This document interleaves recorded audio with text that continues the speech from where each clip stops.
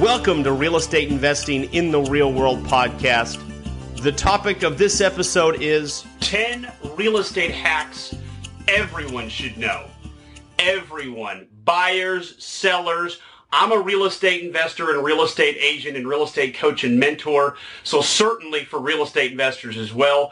But anyone who either owns a home or intends on owning a home needs to know these 10 real estate hacks. Hi, I'm Phil Pustiofsky with FreedomMentor.com. As I said, I'm a full-time real estate investor, real estate mentor and coach to many of the most successful real estate investors all across North America. But as it pertains to most of you, it's that I've been a part of thousands of real estate transactions over the past 15 years. I have a tremendous amount of experience, and so these 10 hacks are 10 of the greatest lessons I've ever learned from all of those years of experience. This is the #1 YouTube channel for real estate investing, so thank you for watching. Also, I'm a best-selling author of 2 books. The first, How to Be a Real Estate Investor, and the second one is Real Estate Investing Gone Bad. So if you're looking to get into real estate investing, make sure you pick up those 2 books. So 10 real estate hacks that everyone should know. We're going to start with #1, hire the best. Hire the best. That could mean hire the best real estate listing agent if you need to sell the house and you have a retail home that's in beautiful condition. It means if you've got a house that needs a lot of work and you need to get rid of it in a moment's notice, hire the best real estate investor to pay cash for that property. It means if you're getting a loan, hire the best mortgage broker.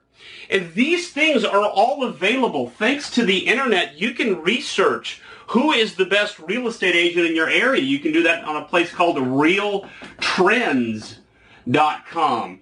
RealTrends.com give the list of who's sold the most by volume, by total dollar amount. Mortgage brokers, they have lists of who does the most volume. You can work with the best, and that's what's so great about real estate. The best people aren't going to tell you no. They're going to want to work with you if it's an agent or investor or a mortgage broker or the like. So hire the best, because when you do, you get the best results. That's the bottom line. The vast majority of people in real estate don't even like being in real estate. They don't like being agents. They don't like being mortgage brokers. It's just their job. But there are a few that love it. They're great at what they do, and get on their horse. Bet on their horse to win the race, because they will win the race, because they're the best. The second one is get 3 bids. I can't tell you how many people do not follow my advice on this. Listen to me on this. 3 bids. I mean, if you need to replace your roof, call 3 roofers. If you need to do something to your AC that's more significant than just a checkup, get 3 bids from 3 different AC companies. If you're looking to get a mortgage, get bids from 3 mortgage brokers. Oh, they don't want you to do that. They're going to tell you lies about how it's going to hurt your credit if it gets pulled more than once, your credit score or your credit report, when you try to get a loan. Well, it turns out that you can get as many pulls as you want in a 2-week period, and it doesn't hurt your credit at all. Ooh, they won't tell you that. Get 3 bids. Because when you do, you're going to get 3 different answers. It's amazing. Plus, when they know you have other people involved, what they're going to do is bring their A game. So if you get 3 bids, whether it be on a mortgage, on an AC, on a roof, that also means real estate agents. Talk to the top 3. So I'm saying hire the best, but get the top 3 and then get bids from all 3. Some people are lazy. They don't want to make the phone calls. They don't want to do what needs to be done. This is a hack of hacks. You will save money. You will get the best out of people. This is something my mentor taught me, and I have done it over and over and over again, and it always works. #3 is, if you're going to be selling the property, list on MLS. We've got people these days that want to try to use things like Zillow or Redfin, and they want to do it the free way and put it on Craigslist. Look, if you do that, you'll never get complete exposure to the entire marketplace. Now, this advice I'm giving you doesn't actually help me, because I buy a lot of properties from people off market. They don't ever put it on the MLS, and I'm able to buy it before it ever hits the MLS. So obviously this is not very self-serving, but I'm telling you a hack that will make the difference. If you're looking to sell your house, don't be a for sale by owner. Get it on the MLS. And if you don't want to pay the commissions, then you're being too greedy. That's the bottom line. Now, if you hire the best, they're going to get the maximum amount. So if you list it on the MLS, even if you pay the 6% in commissions, you'll still get more than if you listed, let's say, for sale by owner, and you sold it for sale by owner. You'll still get less money because you won't get complete exposure to the marketplace. So list it on the MLS. For us expert real estate investors, what we do is we do a flat fee listing. So we save the 3% that typically goes to the listing agent, and we typically only pay $200, $300, $400 for that. But we're experts. We know what we're doing, and we know exactly how to list it just like the best would list it. Number 4, on this topic of listing properties, you can never list too low. Never list too low. What do I mean by that? I mean that your list price can never be too low. Because the lower you list it, the more likely you're going to originate what's called a multiple offer situation, and the people will bid the property right back up to what the market value is.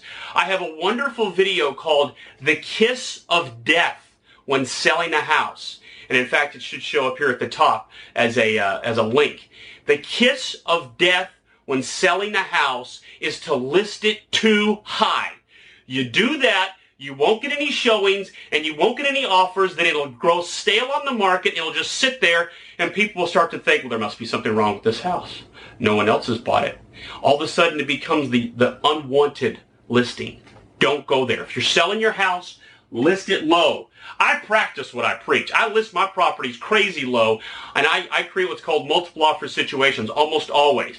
Now, the buyer's agents don't like that as much because they don't like to have to compete. Remember we talked about that getting 3 bids? It's kind of like getting 3 bids on your house, and then they all bid it up. It works terrifically well. So, take my advice here. You can't list it too low, so when you're thinking about what your list price is, if you're thinking a certain number's too low, that might be the perfect amount, because then that would be low enough to create a multiple offer situation. Also, check out that video again called The Kiss of Death When Selling a House. Number 5, your first offer is your best offer. First offer equals best offer. This right here has lost people so much money over the years. So they put the property on the market. Let's say you took my advice and you listed it nice and low. And the first offer that comes in, you look at it and go, well, wow, I got an offer that much. Wow, let me just wait around for the next couple of months and see what else comes in. No, don't do that. That first offerer, that first person that came in, they are the probably most qualified, most interested party. For all you know, they've been sitting waiting for your home or your type of home to come on the market. And now yours has, and they jump on it real fast. That's your buyer almost always. So, here's the key. When you get this offer, it doesn't mean you accept it. It means that you now have the best type of buyer. Now you need to work with that person. You can counteroffer them. You can counteroffer the terms and the price and all that great stuff. Certainly you can do that. But what it means is don't just shut the door on them, especially if it comes in what you feel is low.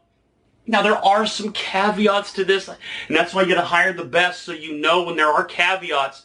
But by and large, your first offer is usually your best offer. That is the key. It will save you a ton of money and heartache. When that first offer comes in, it might be lower than you thought it should have been. And instead of counter-offering them, you basically flip them off and tell them to hit the road, and then no offer comes in for another 3 months. It happens so often. Look, I've been a part of thousands of real estate transactions. I've been on both sides. I've been the seller, I've been the buyer, I've been the agent, been the investor, been in all sides of these deals. This right here is a huge hack. It'll make you a lot of money. Number 6, buyers are liars.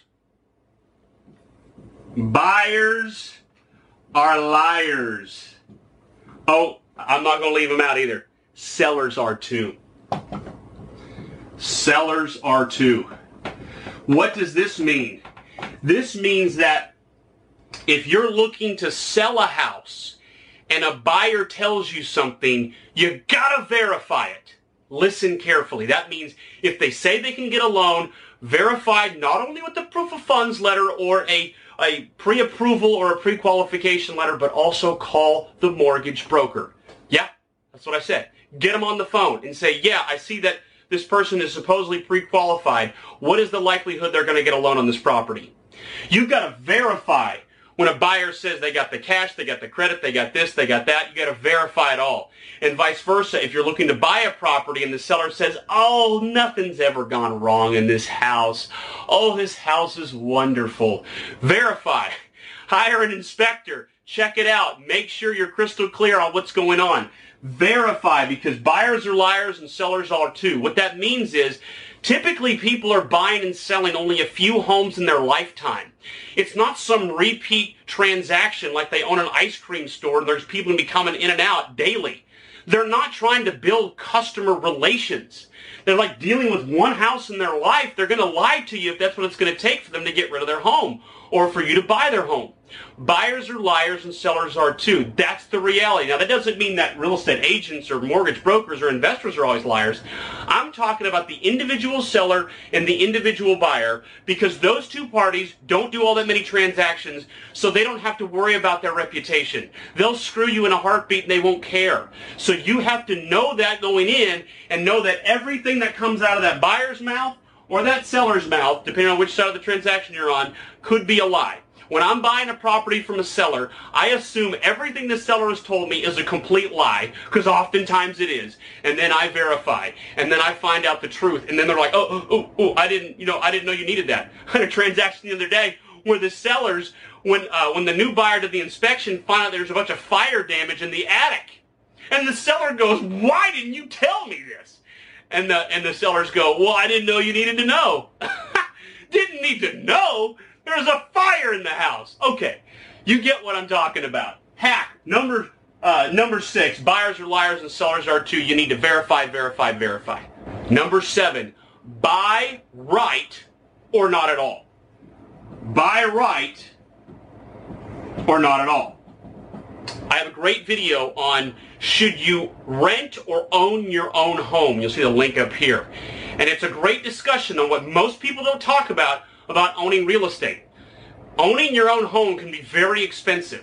So you've got to be very careful in how you buy it, what your intentions are, what your plans are, and what your contingency plans will be if you have to sell. Look, buying a home is like going to jail. That's right, I just said that. Like going to jail. A lot easier to get in than to get out.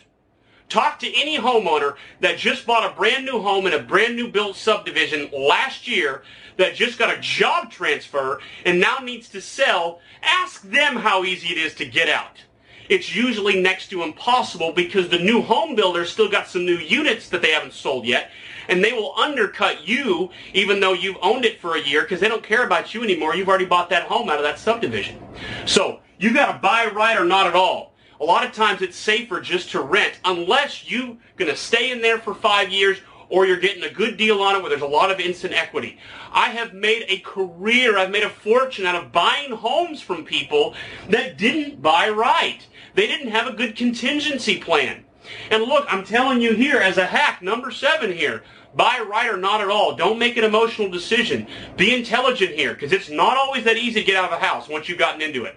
You got that big fat mortgage payment, and you're trying to sell, and you're trying to hire the best, but you don't have enough in equity to be able to pay the commissions, and now you're stuck. Now you're stressed out.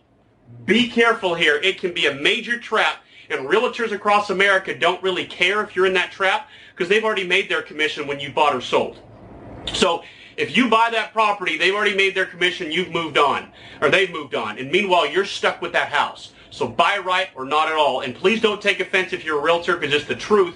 Realtors push buy houses when that may not be the best thing for you. On that same topic, number 8, buy less than you can afford. Buy less. Because if you haven't bought a home before, I've got news for you. A whole new world of expenses is coming at you that you didn't even see coming. Roof is leaking, you got to get a roofer up there and fix it. The AC goes out on the hottest day of the year, you got an AC company comes out there. Whole bunch of little fix-its. All of a sudden, you got a whole bunch of good little Saturdays coming up. You're heading to Home Depot, you're going to Olive Garden for lunch, and if you have time, you're going to go over to Bed Bath & Beyond. If you have time. That's a throwback to the movie Old School if you don't get that joke. Look, you have no idea how expensive it is to own a home until you've owned one. So buy less than you can afford, because you've got new expenses coming at you. Otherwise, it's going to be a miserable experience. That's a huge hack. Buy less than you can afford. And look, you watch these television shows where people have 3 options and then one's over their budget, one's right at their budget, one's below their budget. Keep looking if you have to, because you gotta buy right. Don't have to just settle on 3 options. Keep looking until you find something that fits for what you need and it fits for your finances. Otherwise, just keep renting, because you are going to get hit with a lot of expenses you didn't see coming once you're the owner. Number 9, if you can't qualify for a loan, get creative. So I don't understand at this day and age, with the kind of resources that are available, why people that can't get an ordinary loan aren't still becoming homeowners if they want to be. So I've got a video, a link right up here, on how to get a bargain on your dream home. How to buy a home even if you can't get a loan the normal traditional way. There are so many ways to buy houses creatively. You can do this too. It's not completely complicated. And so if you have a dream of being a homeowner but you can't qualify for a loan, that should not stop you. There are great resources available, including that video I just referenced. Amazing resources. You can do it. So buy right, buy less than you can afford, and if you can't get a loan, that's no big deal. Just get creative. And number 10, I've saved the best for last. Maintain walk away power. Walk away power. What does that mean? That means that if you are buying a house, be willing to not buy it. If the inspection comes back and there's a problem, if the appraisal comes back lower than what you have it under contract for, and the seller won't drop the price, be willing to walk away. If you are selling a property, be willing to say no to a deal if it's just completely the wrong deal. Look, you've got to have walk-away power. In real estate, when you maintain the ability to just say, nah, I'm not going to do it, you maintain the ability to do the best for you. When you're in a pressure cooker situation, you are forced to have limited options. I'll give you a perfect example. Some people get transferred for a job or other such reasons, and they feel this pressure to buy a home as soon as they move to the new market. That is such a bad idea. Sit tight for 6 months to a year in that new market and really learn the area. Learn where you want to be. Learn where the traffic is really piling up. Learn everything you can about that marketplace, and then make a slow, steady decision on a home buying. If you pressure cook your situation and you say, I got to buy now or I got to sell now, you're not going to give yourself the ultimate and the perfect opportunity. Now, I've, again, made a fortune buying homes from people that were in pressure cooker situations. And so they put themselves there, and they're stuck now. And so some people give me the attitude, well, Phil, you're taking advantage of people. Not at all. I'm throwing a life raft to them, but they're drowning, and nobody else is helping them, so I'm helping them. But I would rather not have to throw a life raft to everybody. Ideally, they would watch this video on these 10 hacks, and they would make really good, intelligent, insightful, patient decisions so that they get the most for the sale of their home, or they get the best deal when buying the home, and everything fits for their situation. All right, well, I'm Phil Pustiowski. As you can tell, I get a little passionate about these subjects, especially some of these lessons, because I've had to learn them the hard way, or watch family members or friends learn this stuff the hard way, and you don't have to. Just follow these 10 hacks, whether you're a buyer or seller, and it'll make a world of difference.